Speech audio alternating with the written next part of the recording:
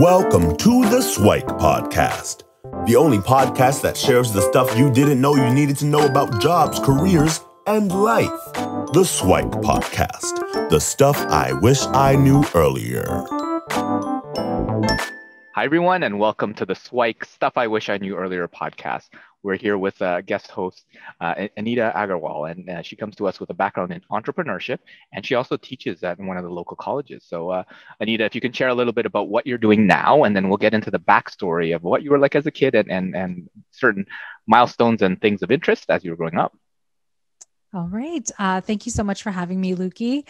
So I actually run this company, Jewels Forever. It's a brand that I work with my mom.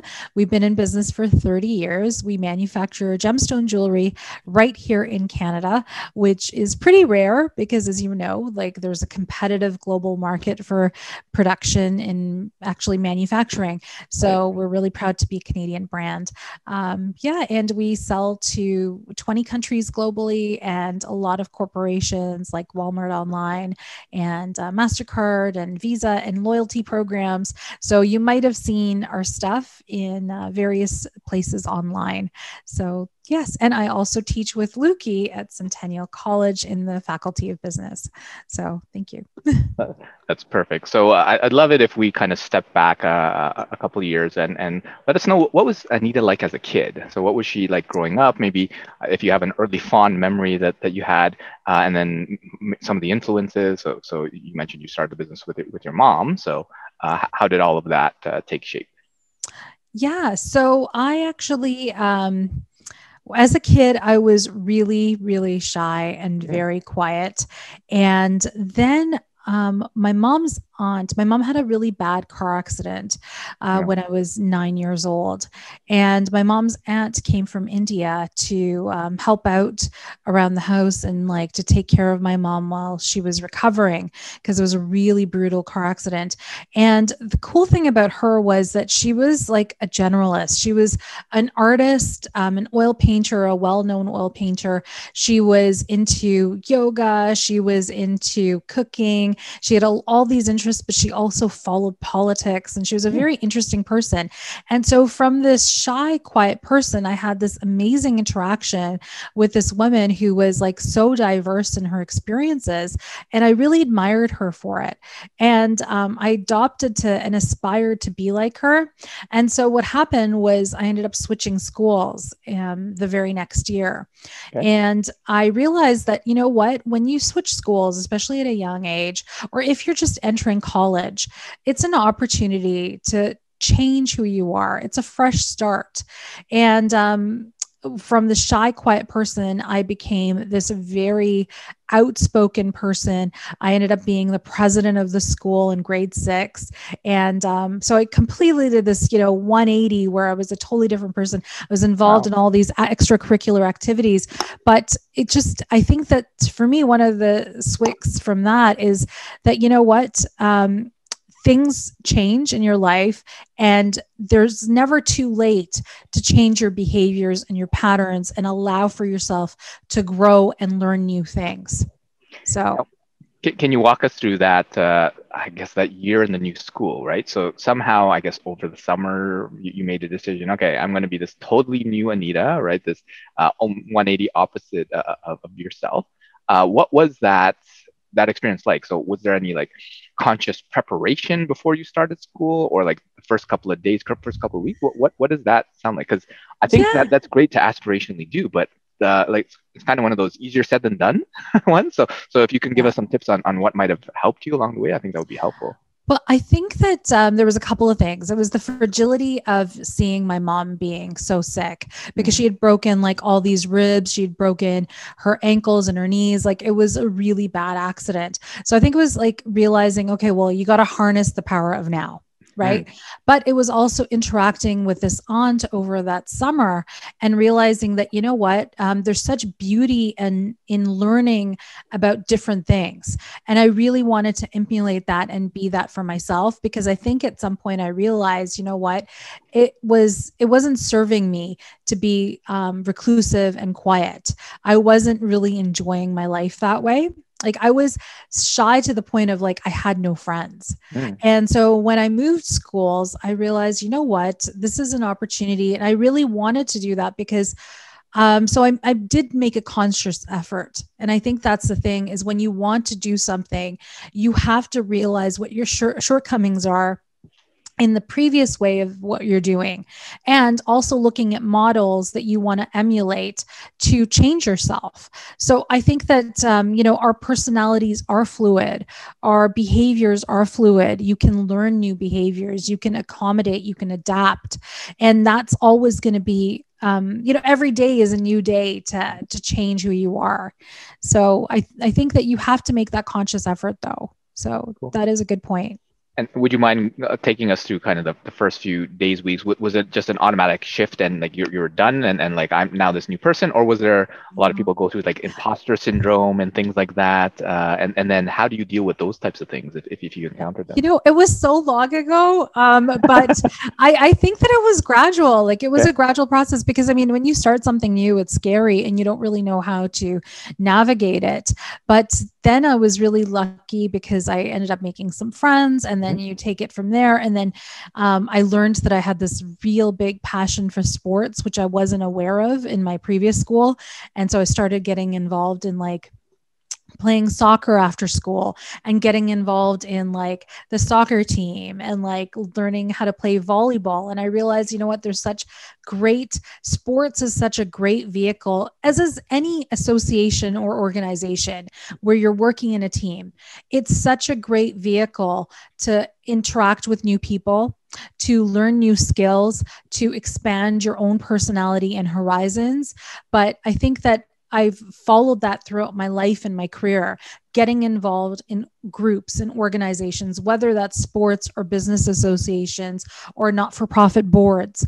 I think that's a consistent factor, is working with other people. How do you get involved? And what I took from that is, as early as you can, even at 9 years old, get involved in something where you can interact with people, teams, be it sports or anything in student council or extracurriculars. I think that's an important part to kind of see where you can put yourself out into the world. But yeah, so now that you're this new person, and walk us through kind of, I guess, high school, university. So what were the thoughts in terms of like what you wanted to do? How did the business kind of start up? And was that always in the works, or were there other career paths where, I mean, the typical Asian thing, you have to become a doctor, a lawyer, accountant, engineer. Like, was that something in your plans as well? Totally. Oh my God. Lukey, no, I was supposed to be a doctor. Oh my God. Okay. I was, so in high school, I reverted again. I actually ended up being quite quiet and shy again because I moved again to a different city in a different school in Quebec. And I was probably one of maybe 2 or 3 South Asians at that school. So it was an all-white school. It was a very small town, 28,000 people. So I think that's one factor that I think we take for granted living in Toronto, the diversity of it. But when you grow up in a small town, you do end up, subconsciously, everybody has that bias, and you end up being a little reclusive and a little alone. So I did revert to that, but I did continue with joining the organizations. I was on yearbook committee and drama club and stuff like that. So I can't emphasize the importance of joining those kind of organizations. Then further to your question. So I was a pretty good student throughout, and my parents were adamant that I was going to be a doctor because I was a good student and they had that expectation. And then I went to U of T and I did my undergrad in life science, and no. It was like, it wasn't going to happen. I was a disappointment. It was not going to happen. And then I discovered anthropology. So the other thing is that growing up, I always, Indiana Jones, right? So he's this archaeologist. And I think I always kind of wanted to get into archaeology, anthropology. And so when I was at U of T, I took some extra elective courses in anthropology. And it turned out that I loved that way more.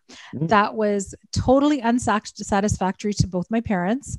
Ended up like moonlighting, taking these extra courses, and then ended up doing a double major. So ended up doing anthropology. And so after I graduated, I had no idea what I was going to do. There was no way I was going to be a doctor with my GPA. Right. There was absolutely no way. And that was a big disappointment to my parents. And so then I had like, as you know, as any Asian parents, I think, do, they consult the community. Right. They go out and they talk to people and they're like, oh, well, you know, this friend of ours told us about this program at Centennial College. And I ended up actually taking this e-commerce diploma for 1 year, postgraduate diploma at Centennial in 2000. So I graduated in 2000 from a specialist in biology, a major in anthropology, and a minor in history. And with all of that, I mean, I wasn't sure what I wanted to do.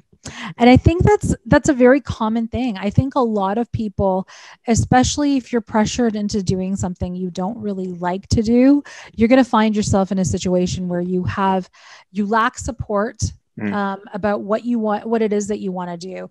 And you lack clarity and focus because you don't have the right mentors in place to give you that information. But then I ended up going to Centennial, doing this 1 year program. And I was really fortunate because I actually enjoyed the program a lot. And I didn't realize that I liked doing business. And I didn't realize that I liked doing, you know, working in technology. And what I discovered so much about myself in that program. And then I worked as a project manager in an IT company for a while and lost my job, as one does in the early 20s. And realized, because my parents had started this business in 91, realized that I could take that learning and actually create a website for my parents. Okay. So we were one of the first few wholesale businesses to have a fully functioning e-commerce website in the early 2000s, you know. So I guess that's another thing that I would say in terms of this Swike is to say that, you know what, things that you learn, bits and pieces that you learn from different things can always be useful and applicable to future endeavors. Right. And so my taking and my knowledge from Centennial was very useful to me in my business. Sounds like one of those Steve Jobs quotes where he says like you can only connect the dots when looking back, but not as you're kind of going through the process. So sounds like an amazing journey. So walk us through a little bit about now you're having a diploma with experience with e-commerce and stuff like that, and you're building that website fully functional and all that sort of stuff. Were you kind of the technical type, or you were actually coding it, or were there other people involved, or what is that process like? So I did learn how to code at Centennial. I did like the coding, but the e-commerce capabilities were beyond my scope of coding. Right. So the nice thing is, and I think that there is a huge value in being somebody who understands how businesses operate, but isn't the technical expert. So the nice thing is you can communicate the vision that you see, and you can say, this is what I want. This is how I want it. This is how a user might interact with an interface. And then you can work with somebody who has the technical expertise to bring that vision to life, because you do need that, marriage between those two skill sets to actually work with something that is going to be user facing. So yeah, I think that's one note where a lot of folks I interact with, they're not technical. They have these amazing ideas, but they always assume that, well, I have to learn to code in order to do it. So it speaks to a little bit about, well, as long as you have the vision and you're clear at what you want, then you can always find someone to help you build it. It might cost some money, yes. But either that or you have to be good at evangelizing or kind of convincing them to put in the sweat equity or whatever. But it's probably worthwhile, and your idea can come to fruition, I guess. Yeah. It's amazing because who would have known that 15 years later, we'd have things like Shopify and BigCommerce and, ready-made platforms, because that time everything was hard-coded, right? So. Yeah. So walk us through a little bit about now working with mom and dad, right? So you have this website coded, this business being built. Like, what is it like with mom and dad as well? They're your parents and your bosses, like in life and in business. So how does that work? And then eventually, my understanding is you're now leading the business. So how does that transition happen? So, this is the other thing, is that there's always ups and downs, right? So I worked with my parents for a few years, and then I realized, my dad and I had a big disagreement because he decided to take off product numbers, and we have a catalog of 10,000 SKUs, and he decided he no longer wanted product numbers. And I had this I know you're looking at me like, what are you talking about? Massive disagreement. And I decided to quit. So I quit. Okay. So this is like 2005. And I'm like, that's it. I'm done. We can't agree on this. And I had saved a bit of money at that point and decided to go do my master's in social anthropology. And so I did my master's in social anthropology, moved to Ottawa, studied there, ended up getting a scholarship, interned at the Status of Women Canada, and really enjoyed the work that I did there. And then came back, to Toronto and ended up working at a few not-for-profits. And then my parents really wanted me to come back and work for them. So I started working for them part-time. But then life happens, Lukey, life happens. And in 2010, my parents got divorced. Okay. And so my mom's like, well, look, you know what? I have this company, and because my mom started it. So she's like, what do you want me to do? And I'm like, okay, I'll come work with you full time. Okay. But that's the thing, is sometimes, things happen in your path and you end up taking those opportunities. However, because I am kind of autodidactic and I do like to try different things, and I'm a polymath, I decided to also continue my work in the not-for-profit sector. Mm-hmm. So I worked as a consultant with the federal government for the Canada Council for the Arts, because I'd also had a lot of years of experience volunteering in the arts. So that kind of led me to the second career. And so here I am, 2021. And since I was 16, I've always had a second career. So before we actually called these things side hustles, I've always had a side hustle because I just like to keep myself engaged and motivated and always learning new things. And so I guess my next swike would be this, is that in a world where you're forced to constantly be a specialist in something, where you're told, you should specialize in data analytics, or you should specialize in HR, or you should specialize as a career specialist, or you should do an MBA in, entertainment, you can be a generalist. Mm-hmm. It's okay to be a generalist. I think there's such a pressure on young people to choose this one path. And the reality is sometimes you'll just end up having opportunities, and your path to success or your career path is going to be all sorts of weird turns and cycles and directions. It doesn't have to be linear.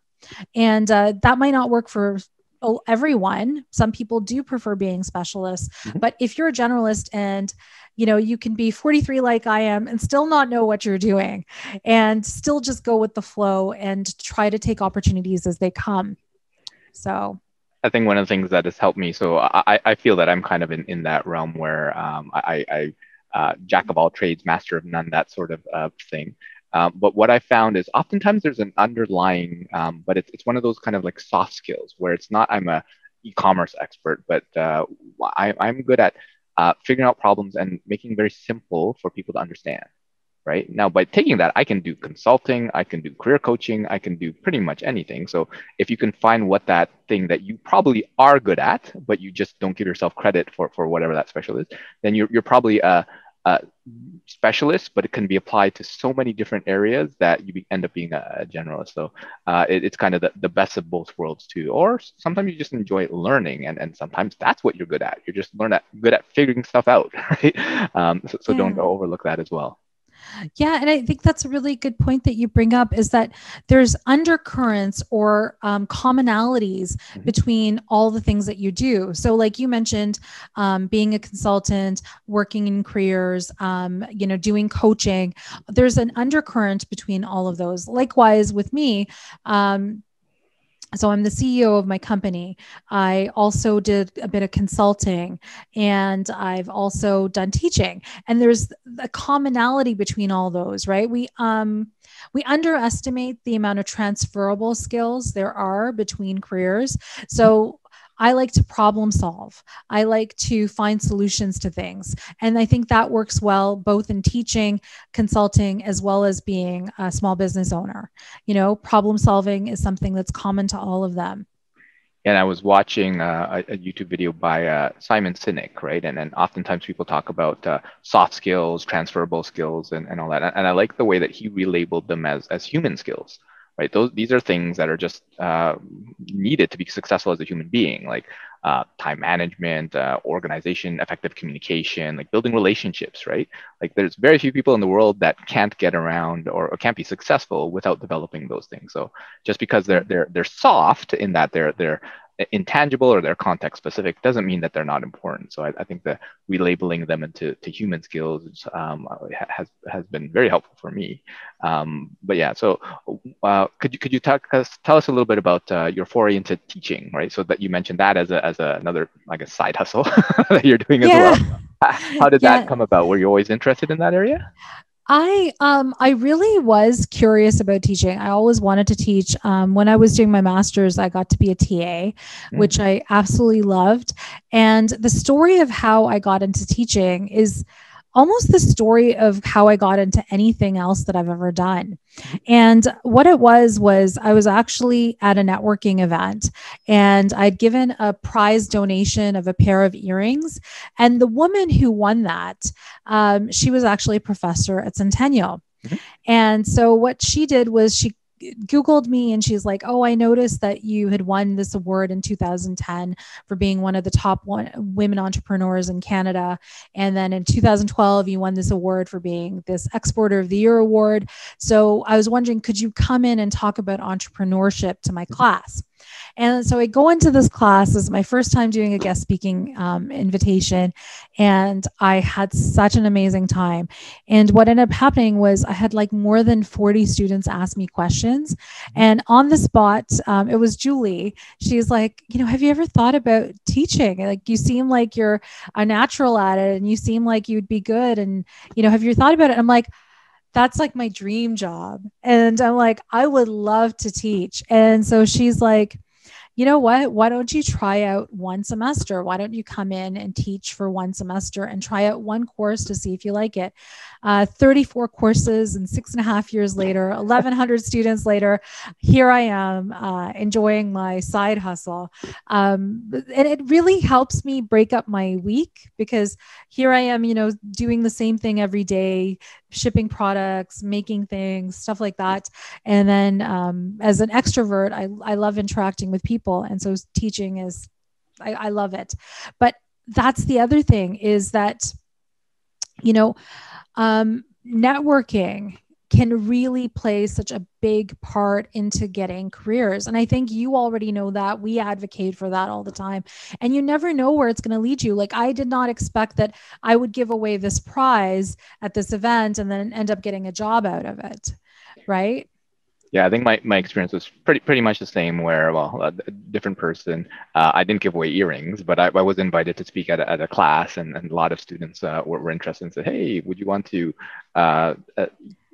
try that? And apparently I was supposed to have an interview with the chair, but 2 days before the interview, I got an email saying, you've just been assigned 2 sections of this. So I was like, all right, I guess I got the job, right? even before I had the. Oh my God, that's amazing. So it would definitely a shout out to the power of networking, and not just for jobs, but just life in general, because you never know who could help you out in that, right? Can you walk us through kind of like that first class, right? So here you are now, you got kind of your dream job. But I mean, you haven't been taught like the pedagogy of teaching and all that sort of stuff. You have this curriculum you're given, and you're supposed to be able to teach it just as well as everybody else. How does that kind of first class feel like? Oh my God, it was kind of hilarious. I couldn't get the equipment to work because I just kind of was thrown into it, right? And it was my first day on campus, and so I had to call in the tech person, and he's looking at me like, how do you not know how to use this stuff? And then I'm telling the class, I'm like, was my first day of teaching, and they were all very forgiving. And I'm like, bear with me. We're going to try to have fun. I brought chocolates. I was like, Okay. I got to bribe them so that they kind of like me. And it ended up being really fun. And I think the thing was that the first few times when you teach, like I would say up to the second or third semester, I felt like I was still really new at it. And I think that's a normal progression, right? Like they say like 6 months to a year is usually how long it takes for you to get to comfortable and feel good in the job that you're working, right? And guess like writing all the notes and stuff, that was really hard because it was a subject that I wasn't formally familiar with. I mean, I'm familiar with hiring practices. I teach careers at Centennial. I was familiar with hiring practices, having hired people on my own, familiar with, public speaking, which is an important skill for teaching. But at the same time, I wasn't as familiar with the subject matter as I am now. So that was a learning curve. Well, yeah, definitely, I would agree with the bringing boxes of chocolates. Obviously, the nut-free ones, that sort of thing, because you want to make sure that some people have allergies and stuff like that. But that definitely helps for sure. And sometimes folks appreciate whatever Timbits or whatever you can manage can help with the forgiveness for any times technology or whatever doesn't work your way.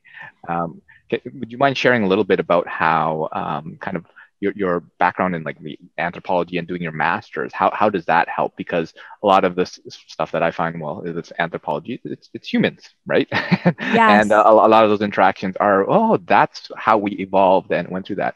I'd love a little bit of, if you have any of those kind of aha moments as you're kind of learning that material. Yeah, I think that, taking a master's program, and it could be at any level, really did prepare me to be teaching as well, right? First of all, I had to do TA work, but it helped motivate me to actually do more research, and it helps develop your critical thinking skills. Anthropology as a subject is, because it's all about humans, like the subject literally means, the study of humans. Right. I think that it really helps you with almost everything. You could use it for like applying marketing skills. You could use it to understand, human behavior. You can use it to learn how to write properly. Like there's just so much never ending useness for it. And like, I think that's kind of what helped me get my consulting job with the government as well, right? Because I was able to say, well, I can do focus groups. I can help, get information, because part of my research was to do an ethnography, and writing my thesis paper was to do an ethnography by interviewing people. And so I think that those kind of skills, research skills, learning how to do focus groups, learning how to talk to people, all of that comes in handy. So I don't feel like, sometimes people will say, oh, well, you did anthropology. Don't you feel like you wasted your degree and your education? And I have people say that to me. I have people say that about my biology degree as well. And I'm like, not at all, because I think that the skills that you develop, those end up being part of you. And the knowledge that you gain, it ends up being a part of you. And you do use that, whether or not it's in a formal way, or whether it's more in like integrating it into your daily activities. So I think that's what I would say for the case for education, I guess. Cool. And ethnography is like ethnic, so putting people in ethnic groups, or what? Oh, that's a good question. No, ethnography is doing a study that's more like about the stories of people that you've interviewed. Okay. So it's like a sociologist might look at statistical data, but an anthropologist would look at individual stories. So I went around and interviewed women who had experienced domestic violence, and wanted to know how they received state support after they experienced it, and what the shortcomings of the state were to help them move out of that and to make that transition out of poverty or out of their divorce or out of their abusive situation, and where the system fails them. So basically, I got to interview all these women, and I got to write their stories and their experiences. And so ethnographies are basically writing a story of experiences of people on the micro level. Gotcha. So it's a type of research, but it's in more, the research is more kind of like lumping people in a group versus these are more the individual stories where you really get kind of that storytelling aspect. Yeah, you get the storytelling aspect, the individual experiences. And then you can build, depending on how many subjects you interview, how many people you interview, you can build from the ground up, statistical data if you need to. Cool. And I think you mentioned that you were part of some boards before. Yes. Can you describe that and like how does one get on a board? Okay. I know who are in their career are curious and interested in pursuing that. So I have to say, the single most important thing I think that I've done growing up was to volunteer. Whether that was volunteering as a frontline volunteer, just like filling envelopes or like mailing things out, or that's on boards. So what a board is, so not-for-profit organizations and even for-profit organizations have this board of directors. And that's a group of maybe, usually 10 or 12 people who make decisions about how to plan for the future of an organization. And so you get to do things like vote on decisions, vote on a budget. So you get to learn how to read budgets. You get to basically work with people who have a common interest in advocating for a common issue or a common organization. Mm-hmm. So let's say, for example, I know that you were on the Scarborough Business Association. Yes. So likewise, I've been on the South Asian Visual Arts Collective Center Association. I've been on the Federation of Metro Tenants Associations, the Organization of Women in International Trade. And all of these had a specific focus or a topic that they were concerned about and cared about. And so being on the board of directors, you get to set out that vision. You get to vote on the minutia of how things operate, but you also feel like you can contribute to something that's bigger than yourself. And your kind of board appointments were through networking and through connections, or was there another way where you just volunteering for so long, you might as well sit in a board? How did that work? Yeah, it was interesting. One of them, actually, I applied for a job after I had worked in IT because I really liked the arts. And then somebody challenged me. He said, you know what, I hear that you keep on saying you like the arts, but why don't you just go do something in the arts, Anita, instead of just talking about it? And I was like, oh, that's an idea. And I was really scared. And I think that's what we underestimate. Like, I came from a science background. I'd never worked in the arts. And I think that there's always this fear about like how you're going to be in something if you don't have any familiarity with it. Mm-hmm. And I knew that I wouldn't get the job, and I didn't know why I wouldn't get the job. So I was applying to be an admin assistant in this arts organization, and I went in for the interview, had a panel interview.